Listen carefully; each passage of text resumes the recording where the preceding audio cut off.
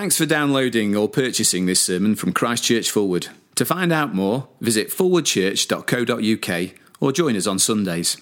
Now we're going to read God's word together. We're going to hear his voice. So let me encourage you to pick up a Bible and turn in your Bibles to Matthew chapter 7. Jeremy is going to come and read to us. So turn in your Bibles to Matthew chapter 7. And we're going to read verse 7 to 11 on page 971. Matthew chapter 7, page 971. Ask, and it will be given to you. Seek, and you will find it. Knock, and the door will be opened to you. For everyone who asks receives. He who seeks finds. And to him who knocks, the door will be opened. Which of you, if his son asks for bread, will give him a stone? Or if he asks for a fish, will give him a snake? If you, then, though you are evil, know how to give good gifts to your children, how much more will your Father in heaven give good gifts to those who ask him? This is the word of the Lord. Thanks be to God. I was well brought up, so I know it's always polite to say thanks for having me when you're a visitor somewhere, but genuinely from my heart, thanks for having me. It's really nice to be back in Forward tonight, and it was great being able to be on house party with you guys. You as a church have been blessed with a fantastic group of young people and a fantastic group of people who are working with you young people. So do give thanks to God for that. We're going to look at God's word together now, but before we do so, let me just lead us in prayer. Lord God, we thank you so much for giving us your word, for speaking to us by your Spirit through the Bible. We praise you that your word is true, and we pray that this evening it would change and shape the way that we think. We praise you that your word is beautiful, and we pray that this evening it would change and shape the way we feel. And we praise you that your word is powerful, and we pray that this evening it would change and shape the way that we live for your glory. Amen. Great. I want to start this evening by asking you a question. It's going to be on the screen, and it's this. What would your life look like if God were really good? Now, before Paul or Ben comes to drive me from the pulpit as a heretic, let me just position that question. I'm not for 1 second questioning God's goodness, but what I want to do for a moment is to help us step inside the shoes of the millions, and there are millions of people who do. Because they do, don't they? I mean, that's why that question of suffering is always an apologetic chart topper. That's why you guys are running that event that Paul was advertising. How can people get away with murder? See, people make this sort of leap of logic. They think, well, my life isn't good. Therefore, God, if he exists, he can't be good, can he? Life isn't good. Therefore, God isn't good. And while that sort of line of thinking is really, really common among non-Christians, I want to suggest that we, as Christians, even at Christchurch Fulwood, we're sometimes tempted to follow that same train of thought. I mean, of course, we're committed in our heads, aren't we, to the idea of God's goodness. We know, to borrow some words that are used in the liturgy of the African church, that God is good all the time. But emotionally, sometimes it's hard, isn't it, to give those words our full backing, especially when life is tough and suffering comes. Sometimes when, for us, life isn't good, it does feel like God isn't good. To use the terms of Matthew 7, the passage Jeremy read for us, sometimes it feels like God has given you a stone or even a snake. As we said in our confession earlier, we have doubted God's good plans for our lives. I just want to take a minute to share some personal testimony of how that might work. So in the summer of 2010, whilst we were down in London at Bible College, Lainey, my wife, and I had a miscarriage. And that was how it felt. It felt like God wasn't good. It felt like we'd been given a stone, when all we'd asked for, all we prayed for was some bread. I remember a couple of weeks after it happened, standing in church singing the song, I Will Bless the Lord Forever, based on Psalm 73. Some of you probably know it. It contains these lines: I will bless the Lord forever. I will trust him at all times. You have made me glad, and I'll say of the Lord, you are my shield, my strength, my portion. And as we sang those words, I reached for Lainey's hand and I held it, and I could feel her welling up. I could feel her fighting to believe those words she was singing. And the exact same fight was raging inside of me. And I reckon the same fight is raging inside some of us right now. Because, what happened to Lainey and I wasn't unique. Some of you have been through exactly that. Some of you will have been through similar, or some of you will have been through much worse things. And some of you will be going through those things right now. See, we've all got bits of our lives that sometimes feel like stones. It could be almost any way in which, from your point of view, life isn't good. It isn't the way that you planned it, that you dreamed it, that you hoped for it, even prayed for it to be. It might be to do with your family. It might be to do with your relationship status, your finances, your job, your health, your self-image, your exam results, just your kind of general spiritual progress. All of those circumstances can make it a fight to believe that God is really good. And what's worse, I think, is that sometimes we can be scared to admit that we're in that fight. It's easy, isn't it, to think we're supposed to be strong Christians. We're clear and uncompromising on matters of truth. So how can we admit that it's a fight to believe something as simple, as fundamental as the fact that God is good? So we fight on, often alone. And, in war there must be casualties, so our joy gets gunned down, our peace and our contentment are obliterated, our prayer life falls by the wayside, our quiet times are caught in the crossfire. Faith dwindles, hope fades, love is on its last legs. That's a bleak picture, isn't it? Maybe I'm being overly bleak, I don't know, but I don't think that I am. I reckon most of you will know the sort of feeling I'm talking about.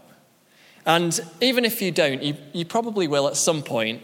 And even if, by God's grace, you never do, it's an absolute guarantee that there will be people around you who know this fight, the fight to go on believing that God is good, and who need your help in it. And so what we're going to do this evening is face up to the fight together. To quote High School Musical, as we did a couple of times on House Party, we're all in this together. If we can't be real about these things in our church family, then where can we? Now, as we've heard, on House Party this year, we've been looking at the story of Joseph, where one of the big lessons is about how God rules, and he rules for our good. God uses even the most evil of human deeds for his good purposes, for his glory, for the good of his people. To quote the verse on the t-shirt, which is under here somewhere, you intended to harm me, but God intended it for good, to accomplish what is now being done, the saving of many lives. Genesis 50:20.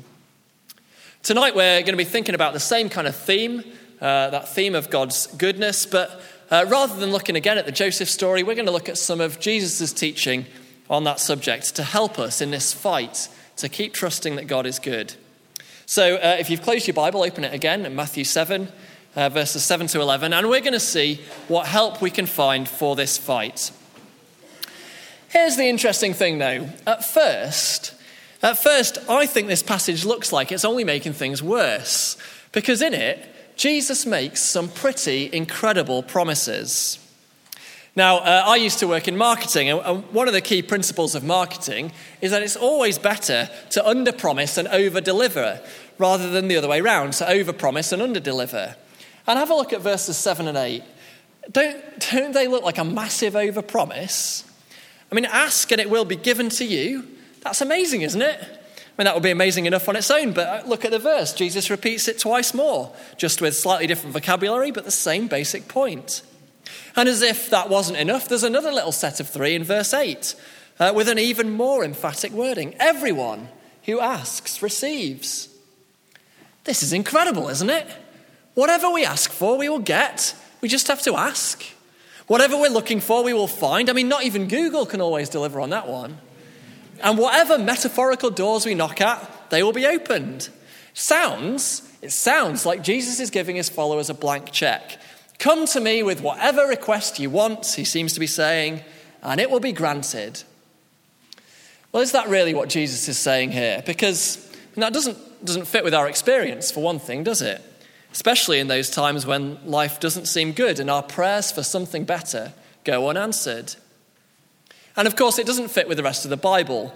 It doesn't even fit with the rest of this bit of the Bible, the Sermon on the Mount, Matthew chapters 5 to 7. We know, don't we, if we've read the Bible at all, that these verses are not really a blank check for us to cash at the bank of Jesus Christ. If we misunderstand them as such, well, our attempts to live the Christian life will be crippled by false expectations and dashed, misguided hopes.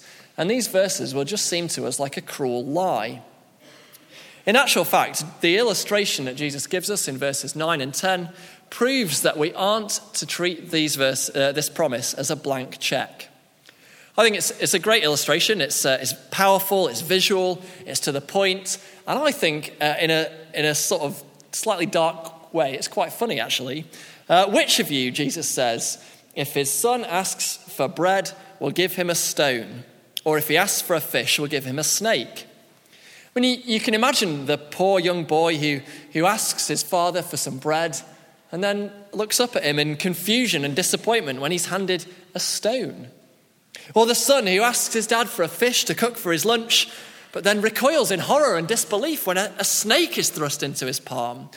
No earthly father would behave like that, although there was this incident, wasn't exactly this one. So we've got a little boy, Lucas, and there's this game we like to play in the back garden. He has this tree that he pretends is an ice cream shop. So I will stand under the tree and he will come to me and give me some pretend money and say, ice cream, please. And obviously we're just pretending. I didn't have any ice cream to hand. So I handed him the next best thing, I suppose, which was a snail that was making its way up the trunk of the tree. So, I mean, there are earthly fathers who, when their sons ask them for ice cream, will give them a snail. But that was just playing. I mean, to take that would be to undermine the serious point Jesus is making. No earthly father really would behave like that, at least not one who's worthy of the name. I mean, it would be stupid, wouldn't it? And unbelievably cruel. And have a look at verse 11. If no earthly father would behave like that, well then God, our heavenly Father, well, he certainly won't treat his children with that sort of cruelty. Do you see the comparison Jesus is making? Even imperfect earthly fathers, actually Jesus goes further than that, he calls them evil. Even evil earthly fathers give good gifts to children when they ask. So how much more will our perfect Heavenly Father give good things to his children who ask him? That Christians can call God Father is just one of the most profound blessings of the gospel, isn't it? And this verse gives us an insight into what sort of a father we have. On the first night of our house party, Joe gave us this lovely little speech about how he wanted us for the week to be a family and how he was going to be our father for the week. So I suppose many of us were probably wondering, what sort of father was Joe going to be? Was he going to be a cruel and stingy father who rarely and reluctantly gave good things to his children? And if that was what Joe was going to be like, if he was sort of cruel and harsh, we'd probably have spent most of the week being scared of him and we'd have avoided him, wouldn't we? Of course, Joe could have gone to the opposite end of the spectrum. He could have been a thoughtlessly extravagant father, giving us whatever we ask, regardless of whether it were good for us. You know, rather than just a fiver for fish and chips at Blackpool, he could have given us hundreds of pounds and said, go on, have some fun on the slot machines. I mean, if Joe had been that sort of a father, well, we would probably have just approached him with arrogance and presumption, knowing that basically we had him wrapped around our little fingers. We could ask for whatever we wanted and he'd just give it to us. Well, thankfully on house party, Joe was neither of those extremes. And even more thankfully, neither is God. See, we have a Father who is good, and therefore who is not cruel or stingy, nor thoughtlessly extravagant, but lovingly generous. God loves to lavish good things upon us. As the preacher from the 20th century, Martin Lloyd-Jones, wrote, "If you're a Christian, because God is your Father, he will never give you anything that is evil. God will never give you a stone instead of bread or a snake instead of a fish. So we can approach our Father with trust and confidence, knowing what his intentions are towards us." That solves the blank check question. Jesus isn't talking about our Father giving us anything we ask for, only good things. Our first half, I suppose, of our point for this evening. God is our good Father who gives us good things. But there's still a problem, isn't there? If God will never give me anything evil, if Romans 28, which is a verse that we looked at on Friday morning at House Party, if that verse is true, and we know that in all things God works for the good of those who love him, well then how come Christians still have to suffer things like job losses or illnesses or bereavement or persecution or loneliness or stress? Doesn't it look like we've uncovered sort of an inconsistency between how God says he'll treat his children and how he actually treats us? Well, to solve this question, we need to understand what Jesus is talking about in verse 11 when he refers to good things. And in order to do that, I think we need to look back a little bit through the Sermon on the Mount. So in the Sermon on the Mount, Jesus has already spoken about seeking, and he's already spoken about asking and receiving. So just look across the page to chapter 6 and verse 33. Jesus says there, "Seek first his," that's God's, "kingdom and his righteousness." See, when Jesus talks about seeking, that seeking of God's kingdom, that's the sort of seeking he expects his followers to be engaged in. And what about asking? Well, just look a bit further up the chapter in Matthew 6, what we're told to ask for in the Lord's Prayer. We're told to ask for God's kingdom to come, for provision of daily bread, for forgiveness, for deliverance. And I take it then that when Jesus is encouraging us in Matthew 7 to ask with confidence, those are the good things that he has in mind. You see, I don't know how it was for Jesus' first hearers, but I mean, if I read through this sermon, Matthew 5 to 7, a Sermon on the Mount, if I read through it or if I hear it preached, by the time I get halfway through chapter 7, I think it's pretty clear to me what I need and what I should be asking for. I've been convicted by that point in Jesus' sermon of the fact that I'm a lawbreaker and a hypocrite. I've been told that I must be perfect as my heavenly Father is perfect, and yet it's painfully clear that I belong with the "you who are evil" in verse 11, and not just because I gave my son a snail. Our house party, as Joe has said, had a pirate theme, and that was a source of much hilarity. If you want a taste of that, just ask Claire Stanley for her pirate accent. But it also enabled us to make some serious points. So we thought about the fact that we've all got this sort of inner pirate. We're all naturally rebels. We all naturally reject God's chosen ruler, Jesus, just like Joseph's brothers rejected him and his God-given dreams of one day ruling over them. We're all pirates, and not in a fun dressing up sort of a way. We're all rebels against God, and none of us can live up to God's standards. But this amazing sermon of Jesus's also tells us that blessed are those who hunger and thirst for righteousness, for they will be filled. And so, our verses for today, Matthew 7 to 11, well, they should come as sweet relief. The relief of water in the desert, a port in a storm, 5 seconds of immunity from one of Ollie Rowe's crunching tackles in a wide game, seconds of Marilyn and Linda's sausage casserole. What does Jesus say? Ask, and it will be given to you. Seek, and you will find. Knock, and it will be open to you. This genuinely is one of the most remarkable promises in the Bible. Our Heavenly Father is so good. He's so good that he promises to give us the thing that we need most in all the world, the thing actually that we deserve least in all the world. And all we have to do is ask. See, Jesus' words are designed to fill us with this hunger and thirst for righteousness and the conviction that we can't achieve this righteousness ourselves. His words drive us to depend on our Heavenly Father, to ask him for what we desperately need. And out of his goodness and his grace, God answers our prayers for those ultimate good things, for forgiveness, for deliverance, for righteousness. You see, we can know that Romans 8:28, that God works in all things for the good of those who love him. We can know that verse is true because we can look back in history and know that Romans 8 verse 32 is true. That verse says this: "He who did not spare his own son, but gave him up for us all, how will he not also, along with him, graciously give us all things?" It's another verse that we thought about together on House Party.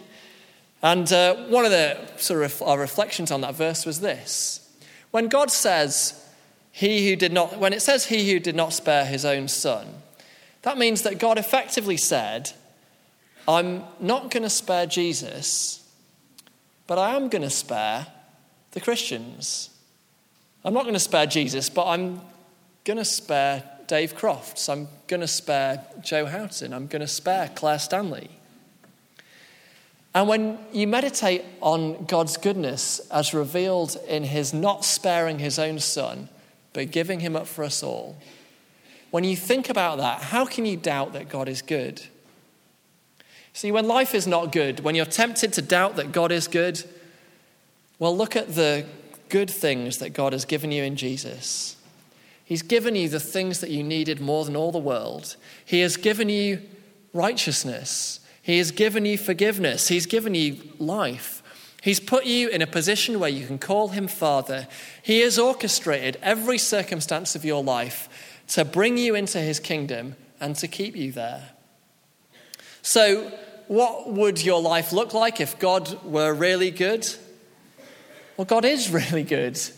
And so your life would look exactly as it does now, if you're a Christian, forgiven and justified.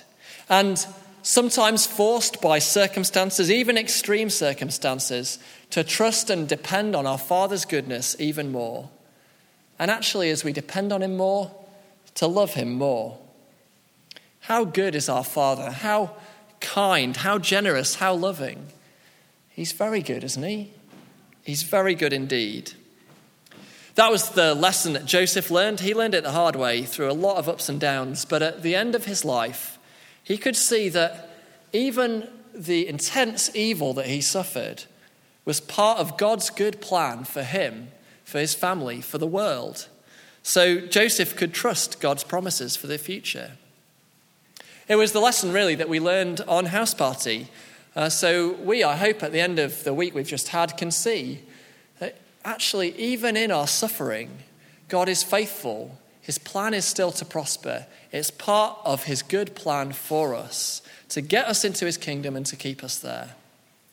And it's a lesson that we learn most clearly from the cross, where the worst thing humanity has ever done, crucifying our Maker, was in one sense the best thing God has ever done, taking our punishment, making forgiveness possible, setting us free, opening up the way to an eternity, enjoying his goodness in a fuller, more spectacular form than we can even get our heads around here and now. And so, with that goodness in mind, well, let us ask for the good things he promises to give. Let's keep on praying for him every day, praying to him every day. Let's keep on asking for forgiveness. Keep on praying that we may daily be kept from temptation, that we may have our daily bread, that we may daily be made more righteous, that Jesus would finish that good work that he started in each of us to make us more like himself, that our Heavenly Father's kingdom might come. Let's ask for those things. And what does Jesus say? Ask, and it will be given to you. Seek, and you will find. Knock, and it will be opened to you. What difference does it make to us to know, to deep down know that God is really good? Well, I think in God's goodness, in this fact of his sovereign fatherly goodness, we can find three things that we desperately need. We can find contentment with our circumstances. And we live in a world that really struggles to find contentment, doesn't it? We can find confidence to pray We can know that we're praying to a good Father who loves to give us good things. And we can find commitment to act. We don't need to be sort of paralyzed, wondering, if God will ever get us out of whatever mess we're about to get ourselves into. We can know that our lives are in the hands of our good Father. We can get on with committing to sharing the gospel, to living the gospel, knowing that God is good all the time. And as the African church would respond, all the time, God is good. Let's pray.